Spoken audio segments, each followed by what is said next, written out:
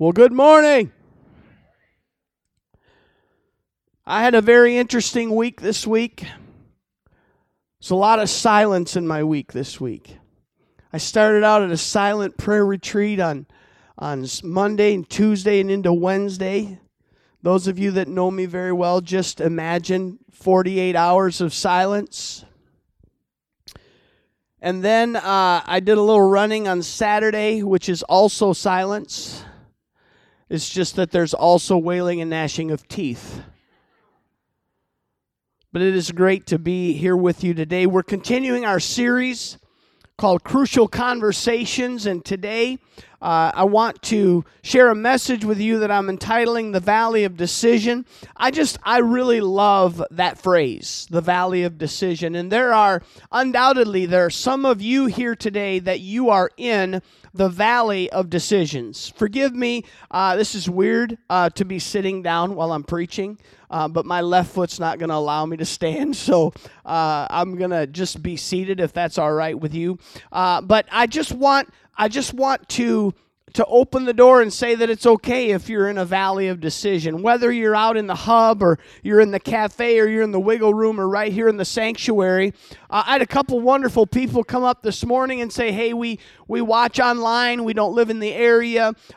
Maybe somebody's going to be watching 6 months from now and they're in a valley of decision and God is going to use this moment in their lives. But when we talk as Christians to people, sometimes it's hard for them to understand us, especially if we've been in the church for a lot of years. Do you know what I'm talking about? Some of you are looking at me like you don't. You know, when somebody, when they're saved, what do we say? Well, they've been washed in the blood.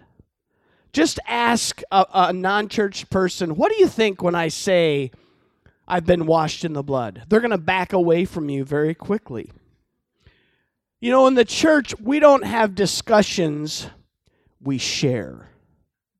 You see what I'm saying? We share.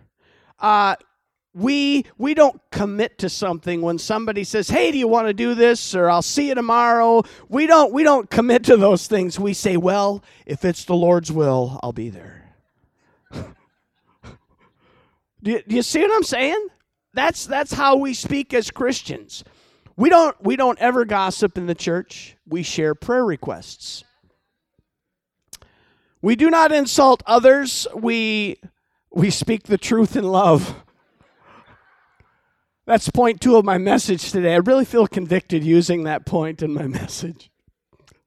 When our friends go through something difficult, we say to them, don't forget all things work together for the good of those who love God and are called according to His purpose. You know what? Has anybody ever said that to you? Have you ever said that to yourself? That's a good one. We don't get depressed in the church. We have a spirit of heaviness. Okay? All right? Some of you are like, dude, he is reading my childhood to me. When opportunities fall through, what do we say in the church? Well, when the Lord closes a door, He opens a window. Okay? That is not in the Bible. I'm just saying. We don't make decisions in the church. We're led by the Spirit. We don't make decisions. We're led by the Spirit. And if something is bad, okay, really bad, it's straight from the pit of hell. Okay? I use that one. I love to use that one. That is straight from the pit of hell. And I'm the one that determines whether that is really the case or not. But how difficult would it be to have a conversation if you were not familiar with these cliches? And some of them are good. They're good statements. There's nothing wrong with them, okay? But how difficult would it be to have a meaningful conversation? As we look at the Scripture, we see that Jesus is an amazing conversationalist. Jesus knows how to talk to people. And He does so all the time. He talks with political rulers. He talks with people that have been judged to be adulterers.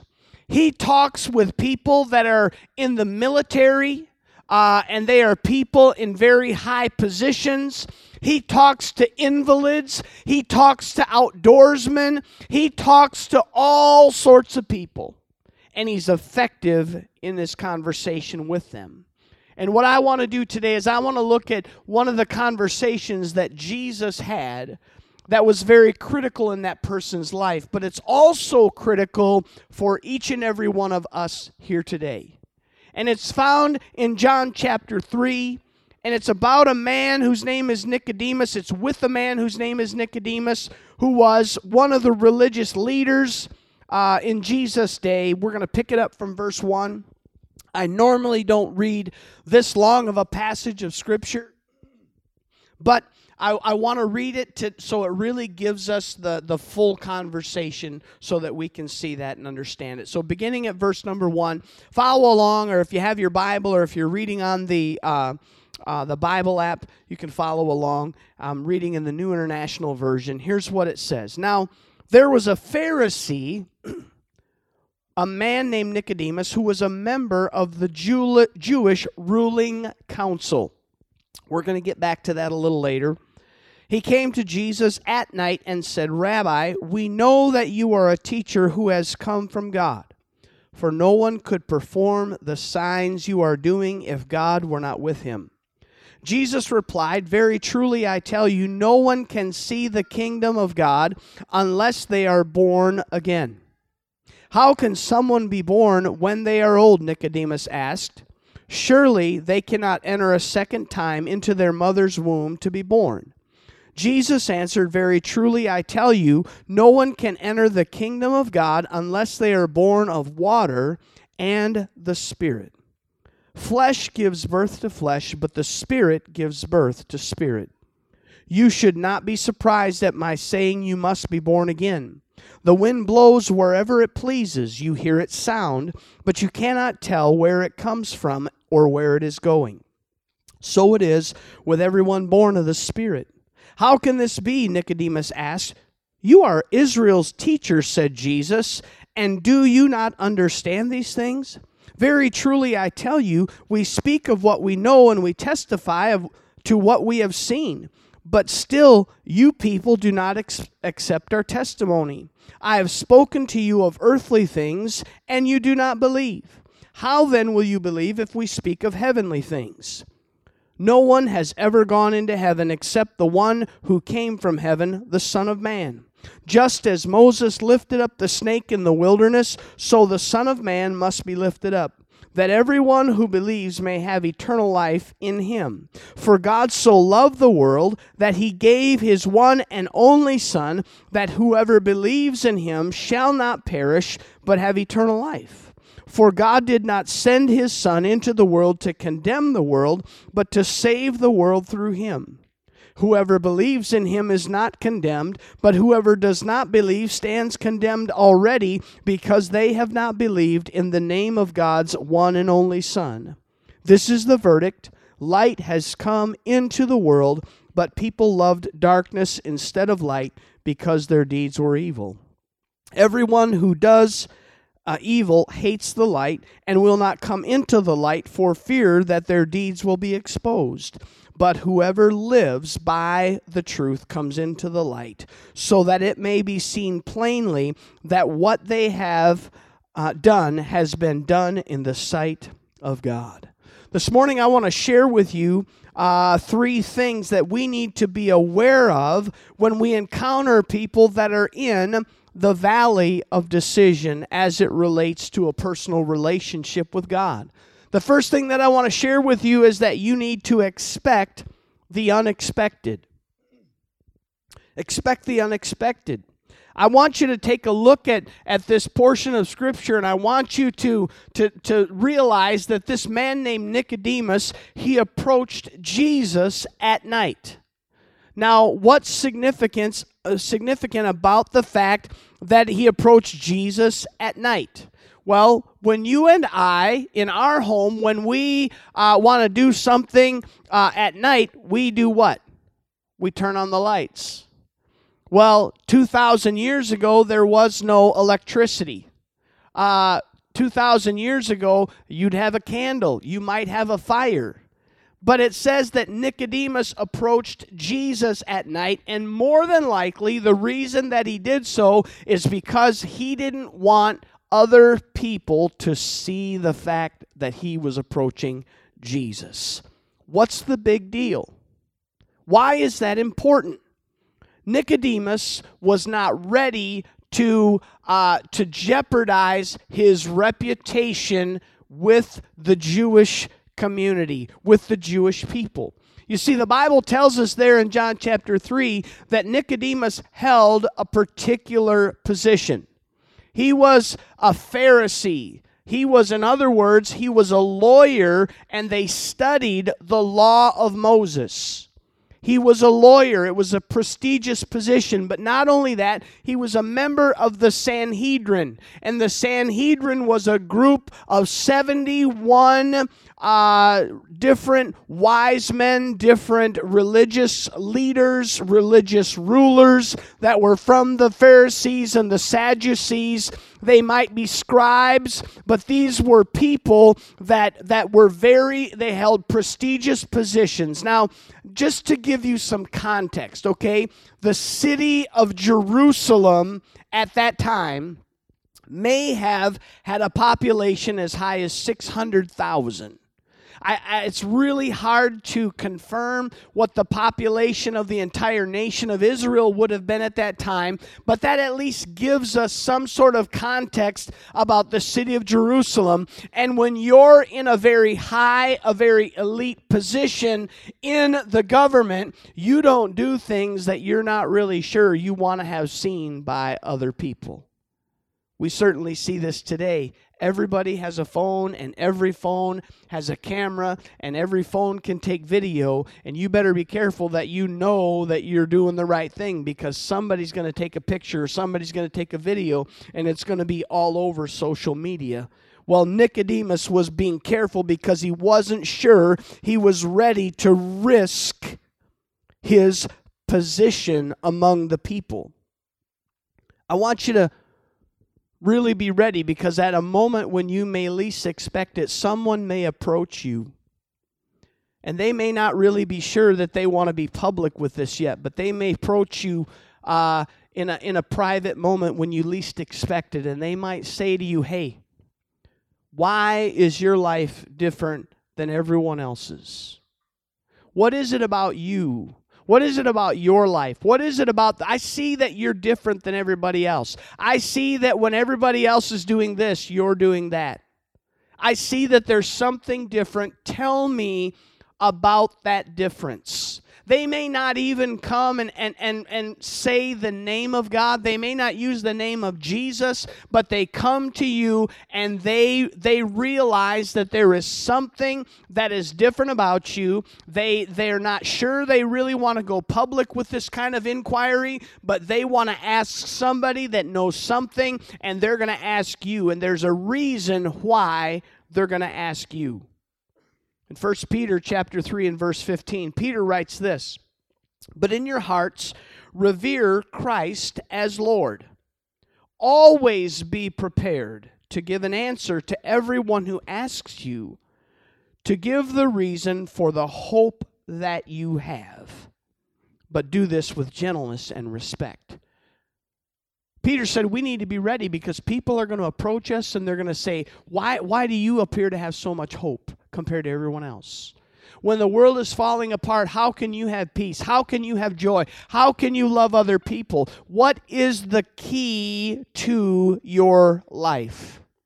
And what that is, it is an open door for you to have that crucial conversation that may lead them to faith in Jesus Christ. So why did Nicodemus seek out Jesus in particular?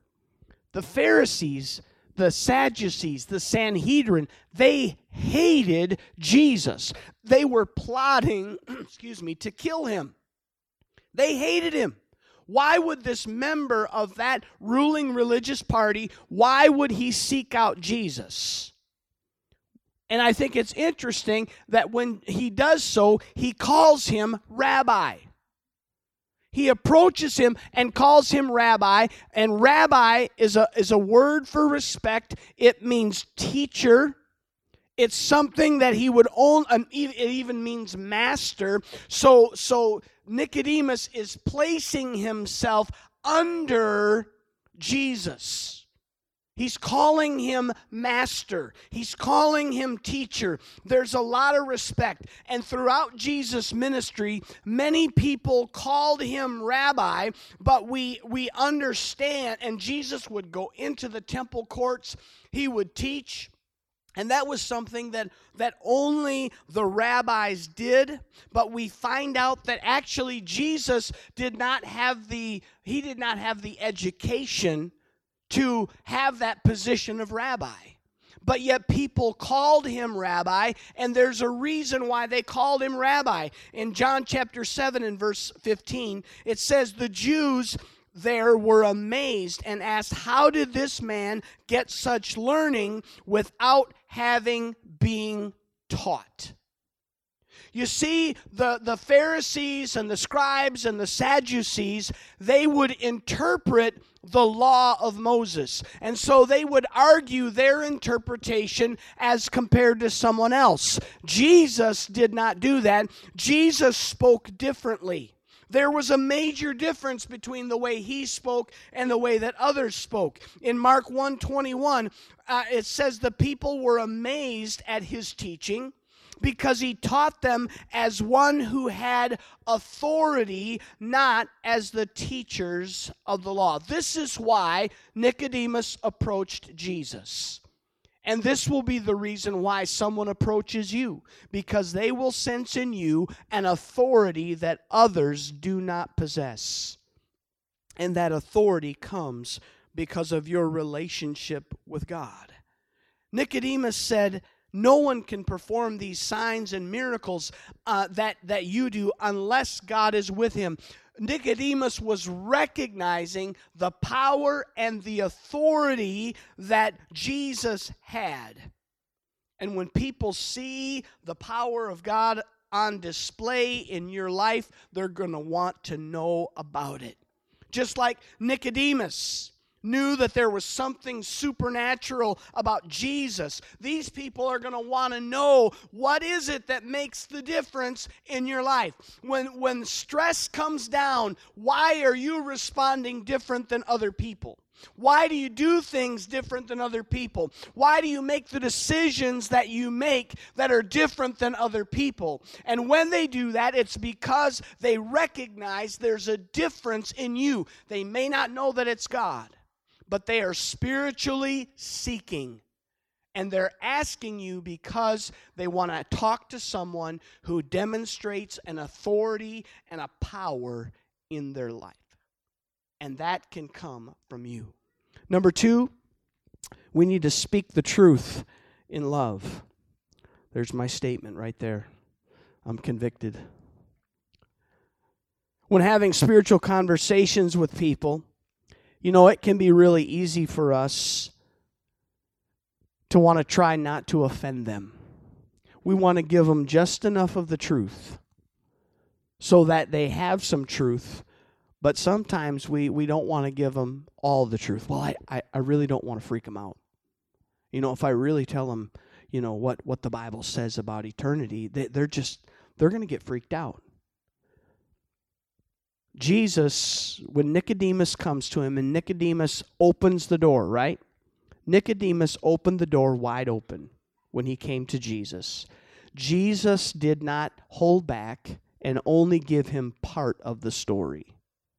Nicodemus got the whole story from Jesus. Jesus says to him, no one can enter the kingdom of heaven unless he is born again. Jesus said, Nicodemus, you've got to be born again. Now, Nicodemus had questions, yes, and Jesus was going to answer those questions. But Jesus goes on to tell him that Jesus that is going to die on the cross. Imagine that one. Okay, Nicodemus, I'm going to die on the cross. Can you imagine how Nicodemus might have responded inside his mind if we could read his mind? Imagine what that would have been like. Yeah, this guy's a big talker. Yeah, well, let me check back with you in 6 months or a year, and we'll see if you're still alive. We'll see if you've died and how you did die. Jesus even goes as far as to say to him, and this is in our terms now, not theirs, but Nicodemus, you're a big shot, okay? You're a big shot in your world. But you're struggling to understand things that should be very easily they're understood. They're very natural things. These are easy, simple things that you should get, that you should understand. He said to him, if you don't believe that Jesus died on the cross for your sins, you won't go to heaven. And you say, man, how could Jesus even fully describe that to him? Because it hadn't happened yet. We're going to get to that in just a moment. Jesus said to him, God loves the world. He sent me so that whoever believes in me will have eternal life. He said to him, God wants to save the world through Jesus and not condemn the world. And if you don't believe, you're already condemned. God does not want to condemn you, but you condemn yourself by not believing in what Jesus has done for you. He said, people love darkness because their deeds are evil. He said, I am the light that's come into the world. If you hate that light, it's because you love evil. Jesus uses natural examples that everyone should understand. He uses the illustration of natural birth, just having children. He uses things that are very simple. He uses things like wind and light, all things that Nicodemus ultimately should understand. And Jesus then even uses a historical account of Israel in the desert. Now, I want you to understand that God does not want you and I to, or expect us, or desire us to complicate the message of the gospel.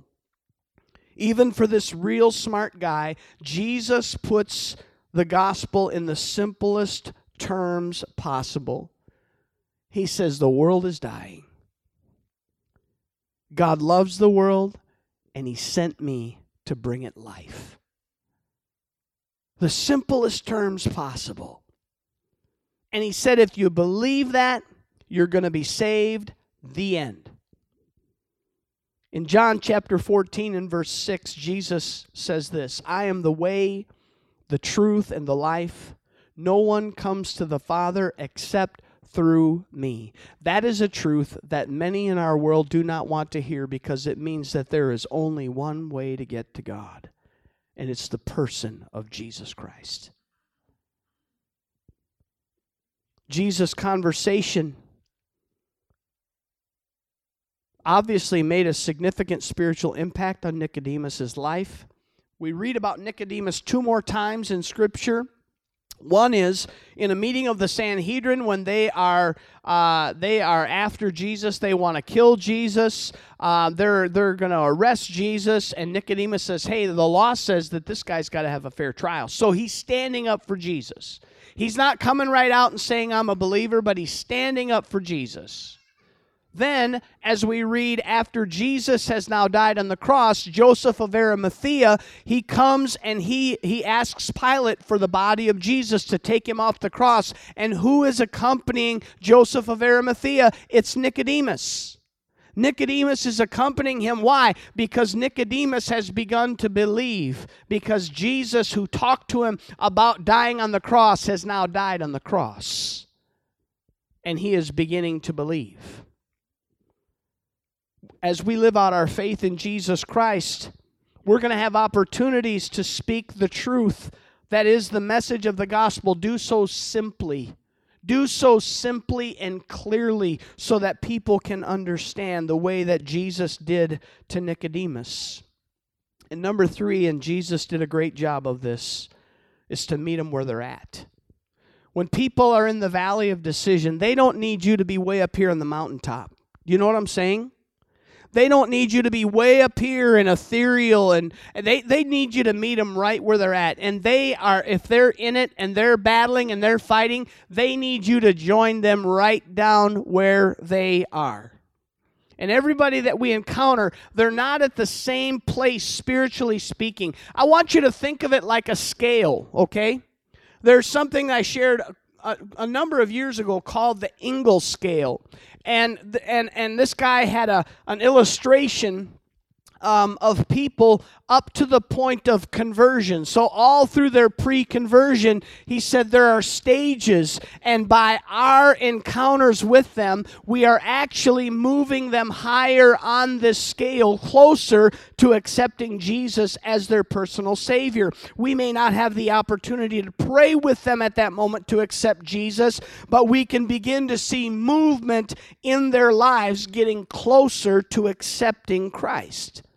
In his book, The Unchurched Next Door, Thom Rainer shares a version of this faith scale, and here's what he says. He has some ratings, and I'm going to give these to you. He said that the U5, that's the unchurched number 5, that person is highly resistant and antagonistic toward the gospel. And Rainer goes as far as to tell us how many people we are going to, of all the unchurched that we encounter like that, that's 5%. So 5% of unchurched people, that they're going to be the ones that they're completely, they're resistant to the gospel, they want nothing to do with God, and they are antagonistic toward the message of the gospel. The U4 individual, he said, they're resistant to the gospel, but they're not antagonistic. He said that represents 21% of those who are unchurched. Then there's the U3. That person is neutral, perhaps open to discussion. He said 36% of unchurched people fall into that category. Then there's the U2, the receptive individual. They're receptive to the gospel. They're receptive to the idea of church. He said that's 27% of individuals that are unchurched. And then there's the U1 who's highly receptive to the message of the gospel. He said that's 11% of unchurched. And I want you to know that number 11% represents 17 million people in America. There are 17 million unchurched people that are just waiting for you. They are waiting for me to have that crucial conversation with them about faith in Jesus, and they are totally ready for it. They're waiting for it.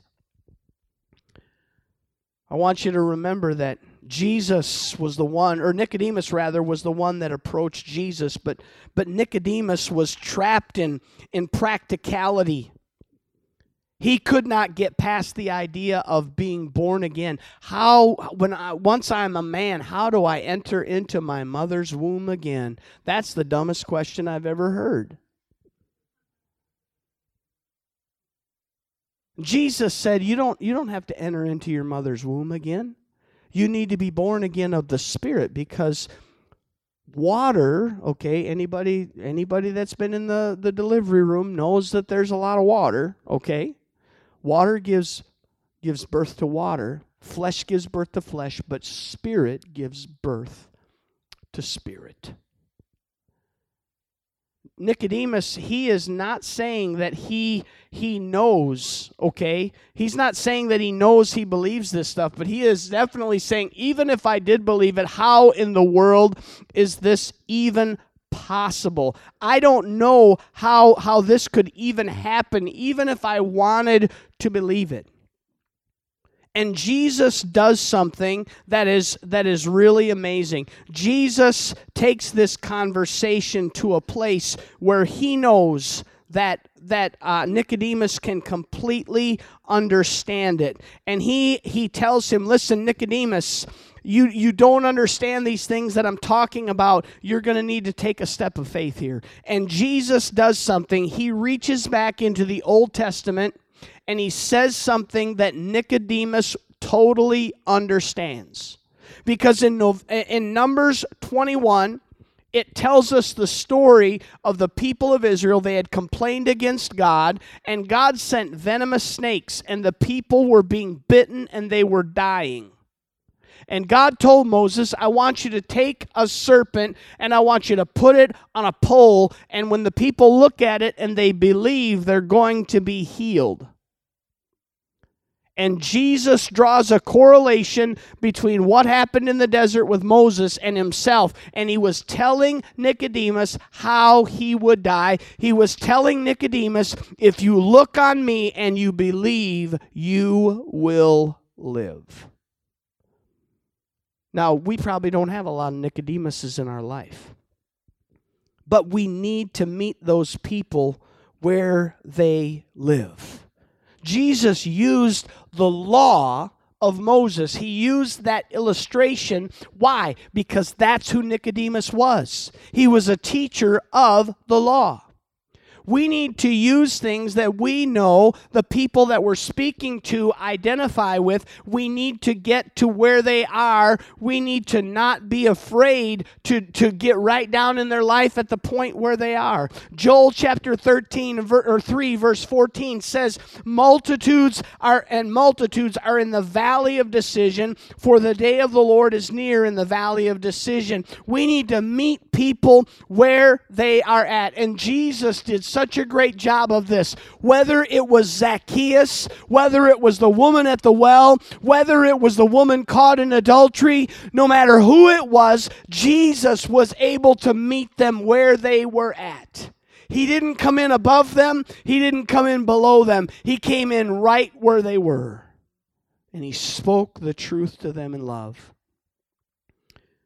We can't expect people that don't know anything about Jesus to talk like we do.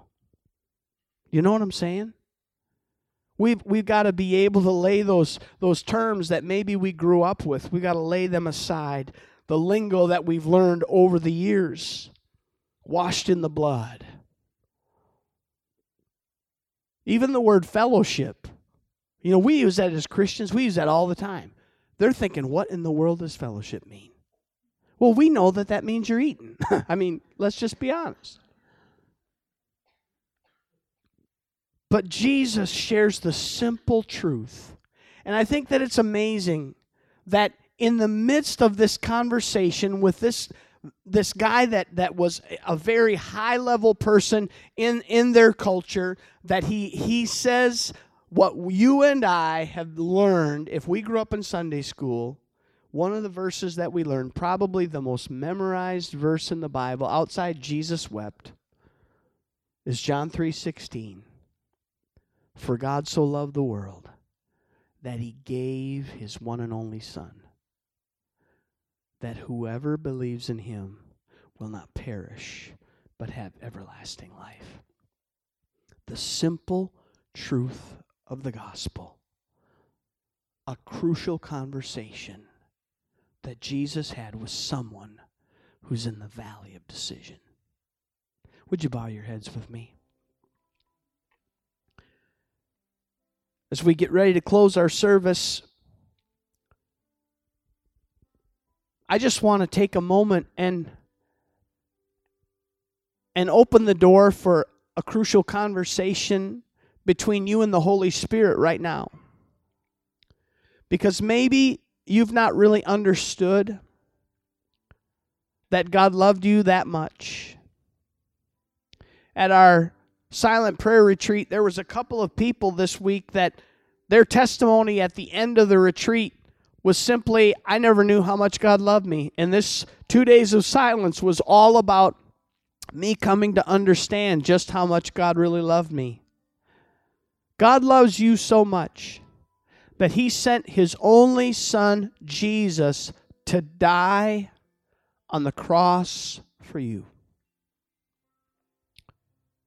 And if you've never grasped that, if you've never believed that, if you've never put your trust in that, today is the day that can take place. I love the fact that Jesus, after he says in John 3:16 the things that he says, then he says, God didn't send me into the world to condemn the world. So today I want you to know that God is not condemning you. God, through the Holy Spirit, is reaching out to you to draw you to himself. That is exactly what God wants to do. He wants to draw you. And it doesn't matter where you are, because he is willing to reach out to you where you are right now. You might have a doctorate degree. You might be a 10th grader. It doesn't matter. God can meet you where you are. So, Father, I pray for anyone that is here right now that has never accepted Jesus as their personal Savior. They've never looked at what Jesus did for them in dying on the cross and believed that it was for them and believed that it was what could take them to heaven. Father, I pray right now they would begin to put their trust in you. I pray that the door that Nicodemus opened would be similar to the door they are opening in their own hearts right now. A door that is opening to believe that what Jesus did was for them. If you're here this morning, if you're out in the hub, or if you're in the wiggle room, or if you're sitting in the cafe, or if you're here in the sanctuary,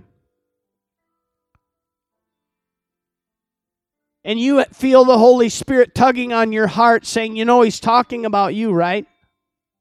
If you're watching online, it doesn't matter how far into the future it is. Right now, the Holy Spirit can be speaking to you, saying, this is you. I'm talking about you. I want to have a conversation with you. You're in the valley of decision, and you need to make that decision.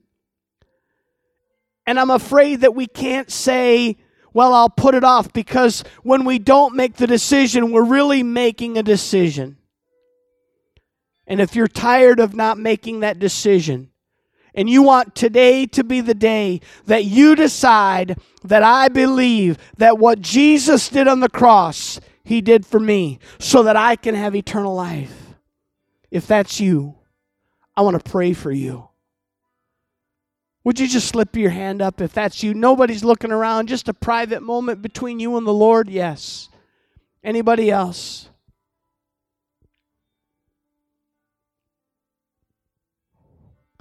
Father, I thank you. I thank you, Lord, for the love that you have for us. I thank you for what Jesus did for us.